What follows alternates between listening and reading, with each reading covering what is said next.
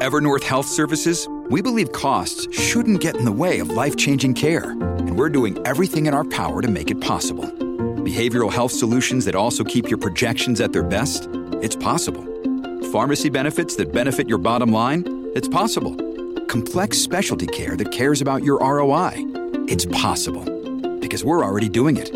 All while saving businesses billions. That's Wonder made possible. Learn more at evernorth.com/wonder. This episode is brought to you by La Quinta by Wyndham. Your work can take you all over the place, like Texas. You've never been, but it's going to be great because you're staying at La Quinta by Wyndham. Their free Bright Side breakfast will give you energy for the day ahead. And after, you can unwind using their free high-speed Wi-Fi. Tonight, La Quinta. Tomorrow, you shine. Book your stay today at lq.com. Welcome to the Growing Your Financial Business the Woman's Way podcast. I'm Robin Crane, and I was a financial advisor for over a decade. But before that, I was a singer-songwriter. And now, even as a mom of 3 with a teenager, toddler, and a baby, I run a 7-figure business helping women in financial services grow their businesses and make a bigger impact. In this podcast, I'll bring you financial advisors, industry influencers, and highly successful entrepreneurs to give you innovative strategies designed for women. So get ready to learn how to get in front of the right people, get more ideal clients, and be able to grow your ideal business so you can live your ideal life.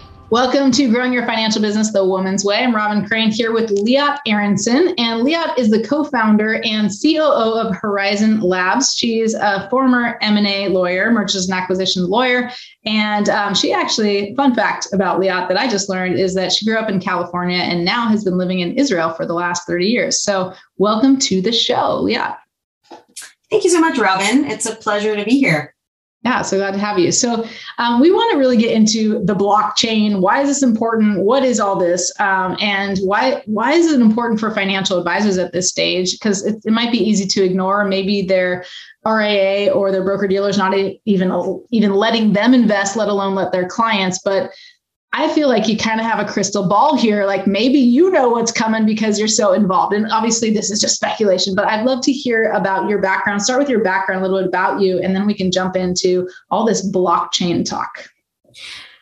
Okay, so my background actually probably wouldn't lend itself to why I'm actually a COO and co-founder of a blockchain startup, but the dots do tend to connect. So I did somehow find myself in Israel after my undergraduate degree in economics at UC Berkeley. I did what was supposed to be a gap year and ended up signing up for a JD MBA equivalent in Israel. I did a law degree at Tel Aviv University and an MBA. And then I worked in mergers and acquisitions for 6 years, got kind of a taste of what was at the time, this kind of timestamps my age, but the kind of the roaring 2000s into the big crash. I don't know, you can think about it like really high valuations, not a lot of business model. I don't know if that rings any kinds of bells, but certainly at the time that was what happened. And then, of course, lived through the crash of it. I then did a big shift and ran an entrepreneurship program at a small private university called IDC Herzliya, recently named to Reichman University. And it's and ran an entrepreneurship program that's funded by Sam Zell of Chicago, a big real estate entrepreneur who had the vision of trying to let students learn by doing and create startups. So I had that vantage point and got the opportunity to see startups kind of from the kind of the bits and bytes. From there, I went to venture capital and spent 2 years investing in startups that were mostly Israeli startups on their way to the US, so Series A, Series B. After that, I became the COO of a kind of a skyrocketing Israeli startup called Selena in the hospitality space, and that gave me a taste for operations. And so when I connected with my 2 co-founders, and they were thinking strategically how to raise money and spin off from the Horizon public blockchain, which had already been existing for 2 years. It was a natural fit, and what really excited about it, I didn't really know very much about blockchain, but it's the promise of blockchain in terms of the democratization and the decentralization that blockchain offers. So I think to kind of pivot back to your question, I think the big issue here is there are really two issues. One is cryptocurrency and what does that mean for a financial advisor? And the other one is blockchain technology. So on the one hand, they're obviously very connected, and there's also a big difference. And so to kind of segue into what Horizon Labs does, we are a blockchain technology company. We're blockchain agnostic, although we are building on the Horizon public blockchain.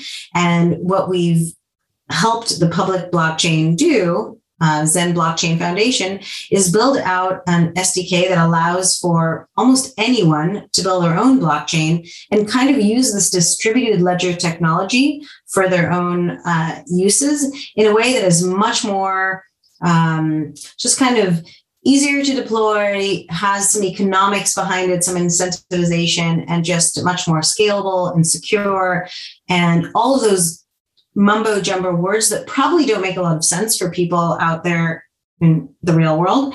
But what it really means is that there is this incredible technology that what it enables a lot of different people in different places to do is to kind of spread out and manage a lot of information in a decentralized way.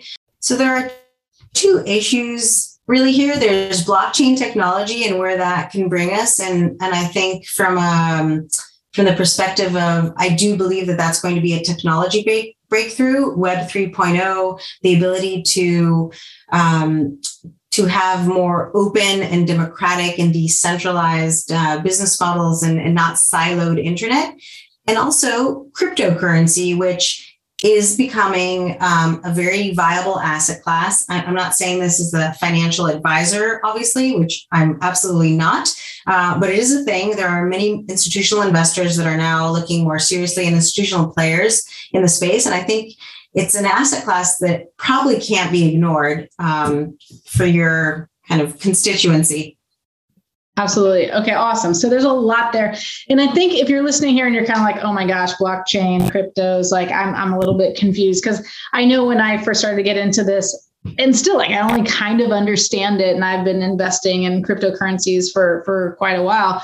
But I think if you can explain just a little bit, I guess, just to get them on, like to make sure everybody's on the same page here. Blockchain, because you were talking about the difference kind of between blockchain and cryptos, and really it's like cryptos is a currency on the blockchain, but tell a little bit about how that could affect us and how you think that's going to be like the web. What does that mean exactly for like the Web 3.0? Yeah, great. So I think cryptocurrency is a use case. It's actually a very compelling use case for blockchain technology, but blockchain technology lends itself to any kind of situation where you want to have different groups of people interact with each other without having a trusted intermediary. So a perfect example for it is a secondary marketplace for really anything. It could be digital assets, concert tickets to cars. But if I want to sell something to you, and I do it on Etsy, I have to trust the Etsy system, and I have to trust that operation is going to work. But there is a world where I don't need to trust Etsy to manage our relationship, and I just trust you. And I trust you because there is a kind of a layer of, we'll call it a kind of a digital contract that is able to process information on my end, verify it on your end, and make sure that transaction is actually viable based on whatever rules of that system work, without having someone be that trusted lawyer, accountant, middleman, et cetera. So there are a lot of different use cases for this. I think we have a ways to go until it gets into complete proliferation, but I think some of those little kind of hints of where it's coming out are in places in that system. So a lot of our design partners at Horizon Labs, building for the Horizon blockchain, happen to be in that crypto space. So peer-to-peer lenders that want to be able to prove to each other that actually with the money that was taken and the money that was invested earns the kind of interest that is said. So there are ways to be able to verify that on the blockchain that we're able to do because we connect two different things that are really interesting in blockchain. We're not only blockchain, we're also introducing a technology called zero knowledge, which enables privacy enhancing capability. So one of the challenges for blockchain and the reason that it probably hasn't become so widespread is that it's pseudo-anonymous, but not completely, it's pseudo-anonymous. So you can kind of track numbers along the way. And what we're able to do is to hide some of the information so that people can feel more comfortable and use it for more business cases. And that's what actually our technology does. It enables a broader usage because it involves privacy protection and also scale and security at the same time, which is one of the challenges. Wow. Okay. That's awesome.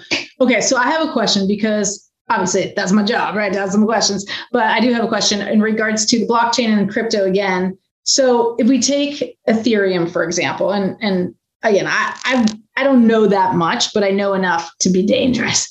But if we take Ethereum and we say, well, Ethereum is a technology, like when on the blockchain side, right? It's a technology, but of smart contracts. So that's the blockchain, but then it's also a cryptocurrency. So is it any type of technology that's on the blockchain can now just be a currency? Like how, it's kind of a weird thing, right? I'm actually investing in the technology behind it, but then it also has a coin, so to speak, like in itself, like that is now a currency. So how does that connect? Because it sounds like what's going to happen that maybe you anticipate happening is that there's all these ways to use the blockchain for technology, but it doesn't necessarily mean every blockchain used for technology is going to be also become a crypto. So how is it determined that the cryptos get, or like, do you know what I'm saying? Like how does it become a currency based on a technology? If that makes sense. Okay, so that's a great question. And I think the way they answer that is that, first of all, there's a wide spectrum. And I think, Bitcoin is pure cryptocurrency. There is no other way to use that blockchain technology in that capacity. It's only transactions. I can send you money. You can send me money. We can send other people money. That's the only thing that we can do. Ethereum brought an amazing evolution to that where it's actually programmable. So on those transactions, we can also program some things. I think one of the unique uses of our technology is we kind of bridge those two. So we're connecting a lot of the great stuff about Bitcoin, which is mainly security.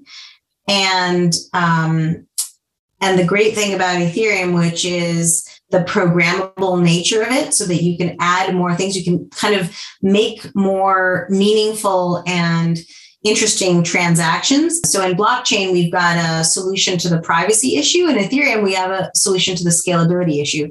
But back to your original question. So yes, any project can come out with a coin and put it out there. Dogecoin, like on that spectrum, Dogecoin is, on one spectrum, it was a joke. It doesn't stand for any technology, but it's out there and people can trade it. And if you believe in it, you can invest and not. And it kind of goes up and down, but there is no meaningful underlying asset behind it.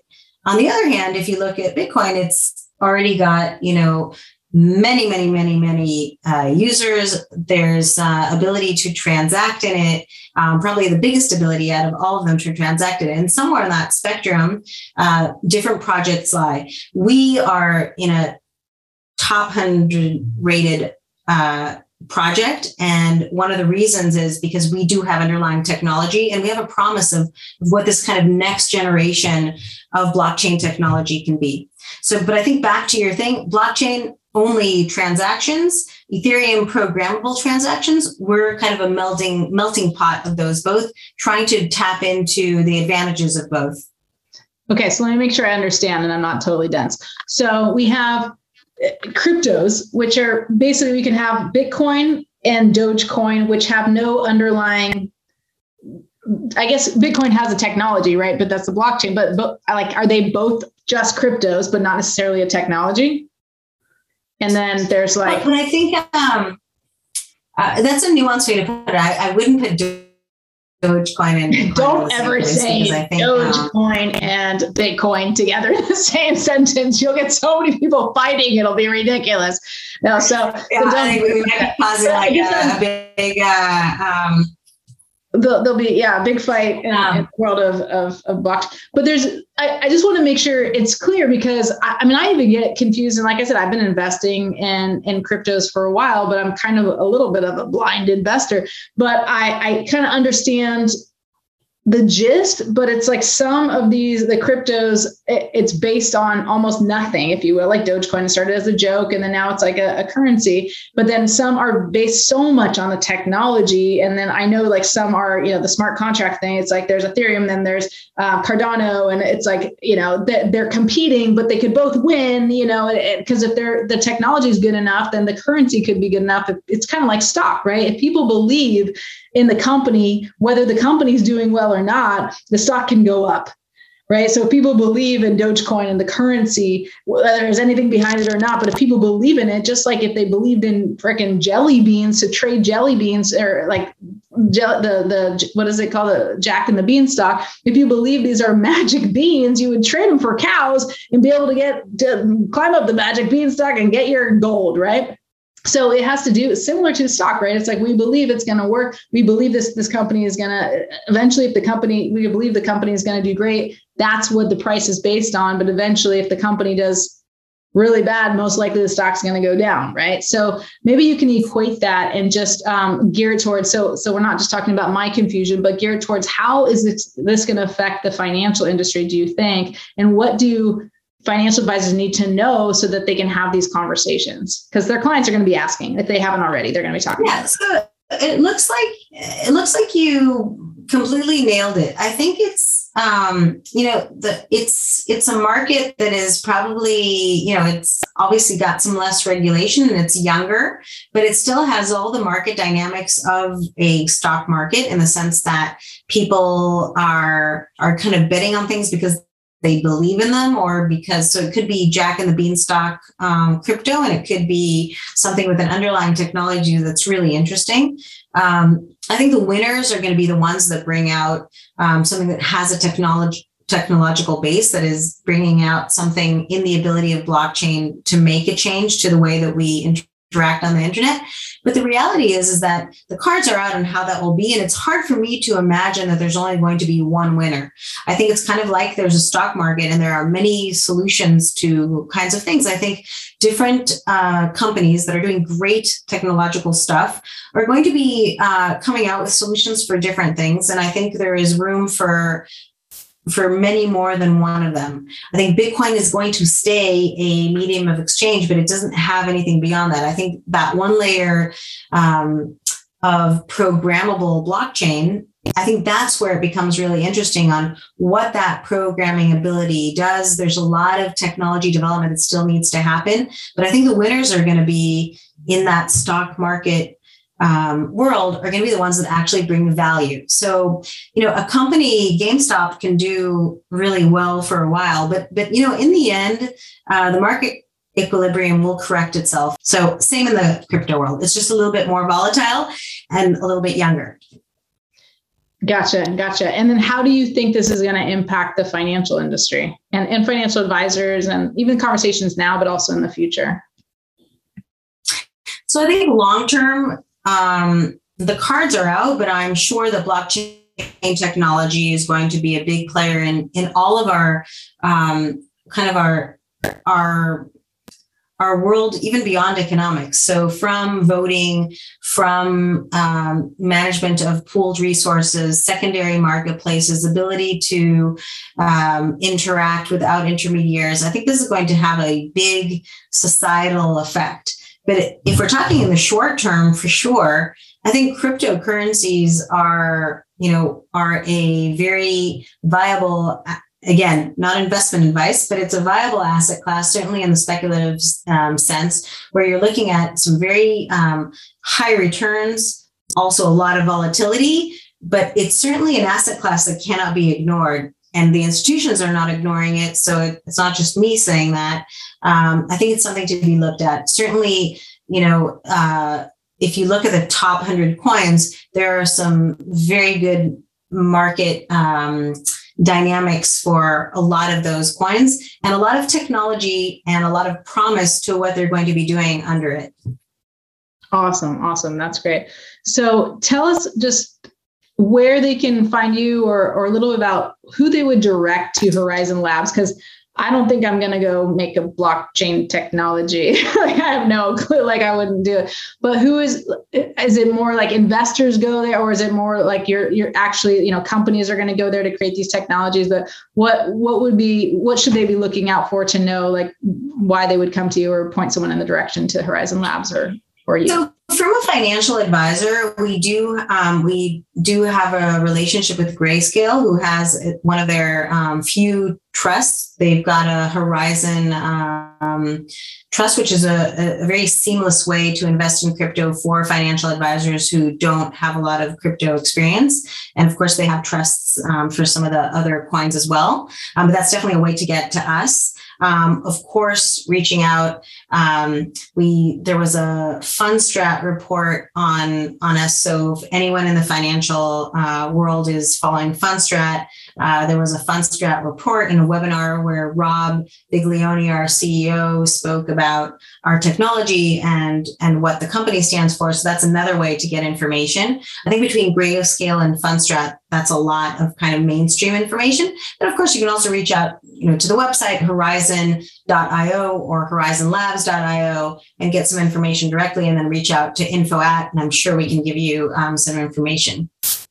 Awesome. Well, thank you so much.